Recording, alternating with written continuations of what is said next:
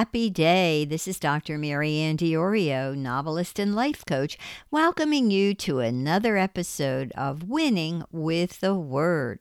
Today is Monday, July 10th, 2023, and this is episode number 27 of Series 2023. This episode is titled Signs and Seasons of Christ's Return.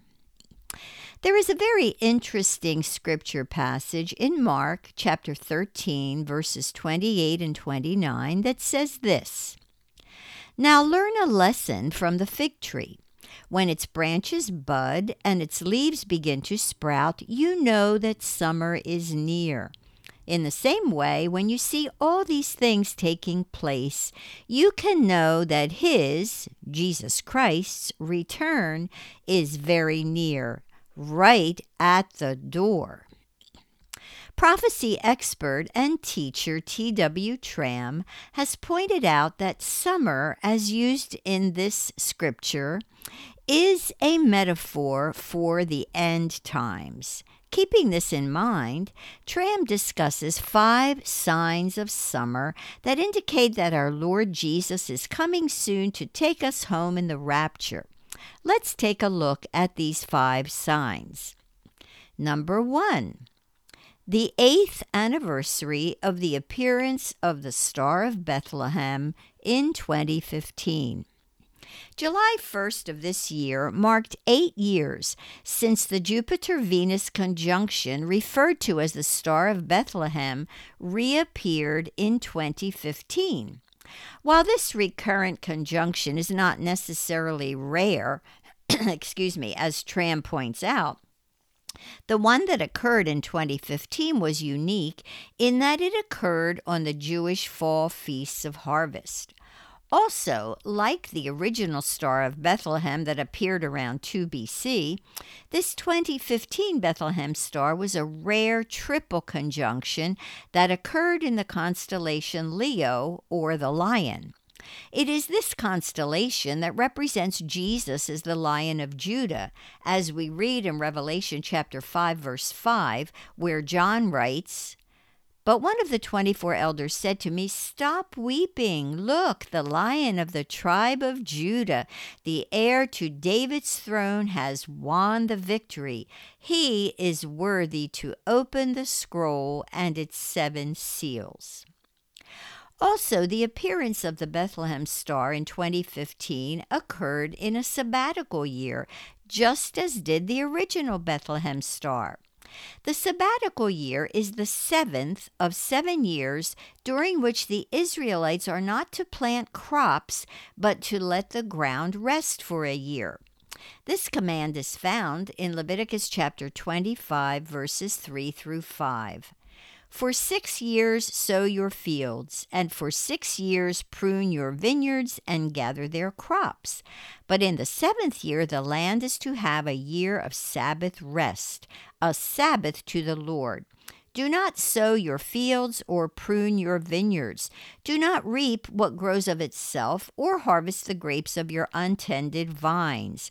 The land is to have a year of rest." So every 7th year there was to be no planting or pruning of crops. The land was to rest.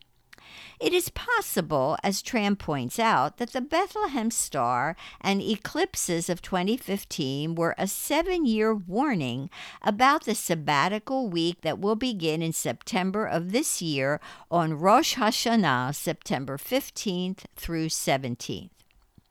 Number 2, the full moon. On July 3rd of this year, the first full moon of summer appeared. This moon was a supermoon and indicates the type of moon that will usher in the return of the goodman of the house, namely Jesus Christ, as described in Proverbs chapter 7, verse 20. At the full moon, he, the goodman or husband, will come home. The full moon represents the bride of Christ prepared for the wedding. July's full moon is also called the buck moon. At this time of year, a buck's antlers come to full growth. In the Song of Solomon, Jesus is described as a young buck or a stag. Tram also notes that the full moon is likewise referred to as the salmon moon, indicating that the fish have returned and are ready to be harvested. The fish represent the souls that need to be won for Christ. Jesus told Peter and the disciples that they would be fishers of men. Number 3, the wedding sign. 2 weeks after summer's first full moon, on July 16 and 17, the moon joins the sun in the constellation Gemini, the sign depicting the wedding union of the Messiah to his bride, the church. On July 18, the new moon, the bride moves into the constellation of Cancer, also known as the sheepfold, which depicts the bride's eternal resting place in heaven, as foretold in John chapter 14, verses 2 and 3. In my Father's house are many rooms. If it were not so, would I have told you that I am going there to prepare a place for you? And if I go and prepare a place for you, I will come back and welcome you into my presence, so that you also may be where I am. Number 4, the wedding anniversary of Ruth and Boaz. Ruth and Boaz were betrothed around Pentecost, but they did not consummate the marriage until the end of the harvest season.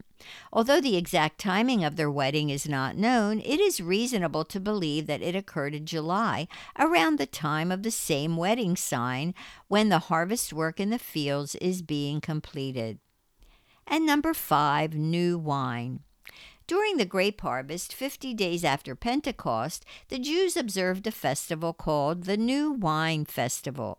This year, Pentecost occurred on May 28th. If we count 50 days forward from May 28th, we reach July 17th. This is the same day on which the wedding sign mentioned above occurs. New wine is associated with the wedding between Christ and his bride.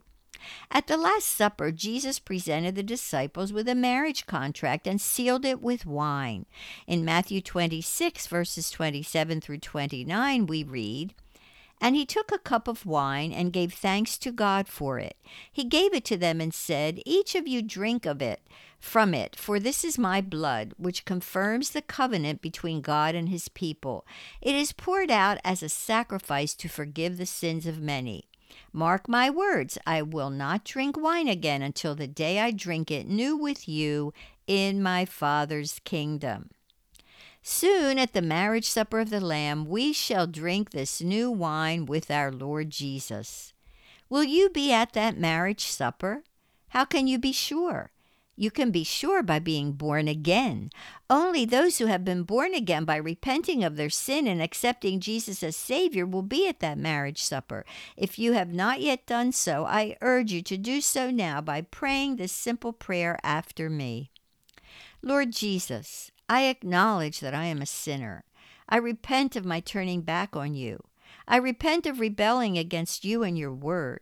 I ask you to forgive me and to cleanse me of all unrighteousness.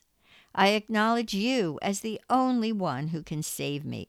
I invite you into my life now to be my Savior and my Lord. Thank you for saving me. Thank you for setting me free. Amen. If you have acknowledged that you are a sinner, if you have repented of sinning against the Most High God, and if you have received Jesus as your Savior and Lord, you are now a born-again child of God. Welcome to the family. Write to me at info@mariannediorio.com and request my free e-booklet titled After You're Born Again. It will help you get started in your exciting life journey with Jesus. My featured book for this month is The Iron Saint, Preparing the Church for Persecution. It is a book that I wrote in 2021 at the command of the Lord to prepare his church for persecution. I urge you to purchase yourself a copy at the link below and to get one for your pastor and the elders of your church. Also, I invite you to visit my website bookstore at mariannediorio.com/book-table for a wonderful selection of books, both fiction and nonfiction, to encourage you in your walk with the Lord. You can also keep updated on new releases in my writing ministry by subscribing to my monthly author newsletter at the link below. Finally, you can learn more about T.W. Tram and his teachings on the end times at his website, theseasonofreturn.com. Until next time, remember that God loves you just as you are and just where you are, and that He will help you to keep on winning with the Word.